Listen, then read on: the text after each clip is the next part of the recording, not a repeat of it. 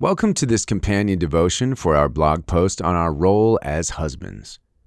What would you say are some of the biggest differences between God's perspective on marriage and the world's perspective on marriage?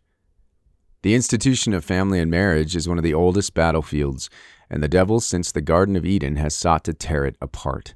When we look around us today, the battle has intensified even further, yet God calls us to an even higher standard.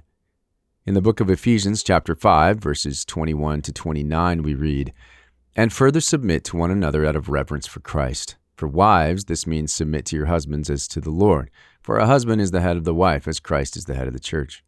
He is the Savior of his body, the church. As the church submits to Christ, so you wives should submit to your husbands in everything.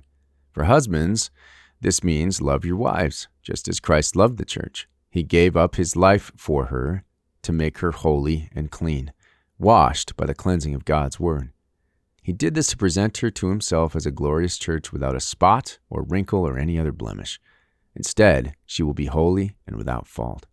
In the same way, husbands ought to love their wives as they love their own bodies. For a man who loves his wife actually shows love for himself.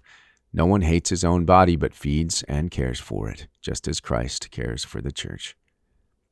Before I was diagnosed with cancer, if you asked my wife Kathy if she felt like she was number one in my life after my relationship with God, she wouldn't say yes. We have a great relationship and enjoy being married to each other. She knew she is important to me, but she would not articulate that she was number one in my life.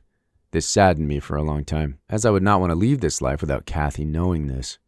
Throughout my cancer journey, God spoke to me deeply. And from our conversations, I came out with a list of 35 changes that I plan to make in my life. You can read more about them in the blog section titled, "Live Like You Were Dying." The first of these changes on my list were about Kathy. Number one was to spend more quality time with her. No agenda, no time constraints, no lists of things to go over, just exclusive quality time.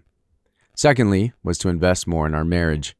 Kathy is my favorite person to be with. She makes me a better person.